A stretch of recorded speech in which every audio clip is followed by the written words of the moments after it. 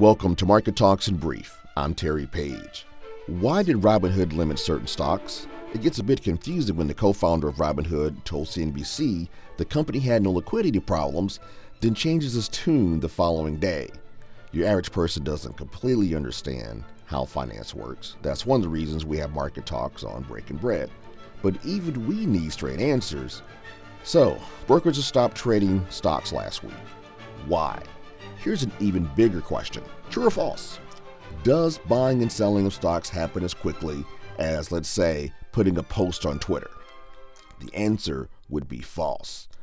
Robinhood sent out a note to their users attempting to explain everything. Snacks Daily had the best explanation using an analogy of pipes.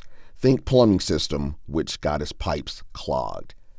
Every time you buy stock, you are actually buying that stock for 2 days.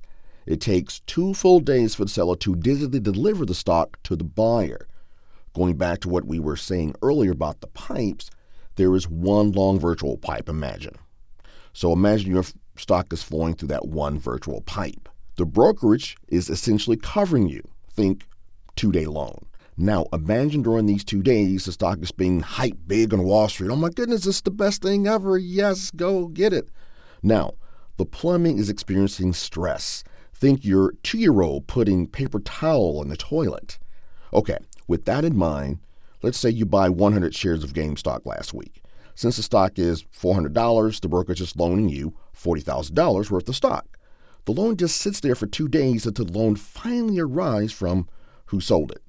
Now, let's say the stock drops from $400 to zero before the 2 days are up. Brokerage is now down $40,000. Hence, you have your liquidity issue. My whole thing is, why didn't they just say that in the first place? Check out our reports on Instagram, Breaking Bread Podcast, or you can always hit us up on Twitter.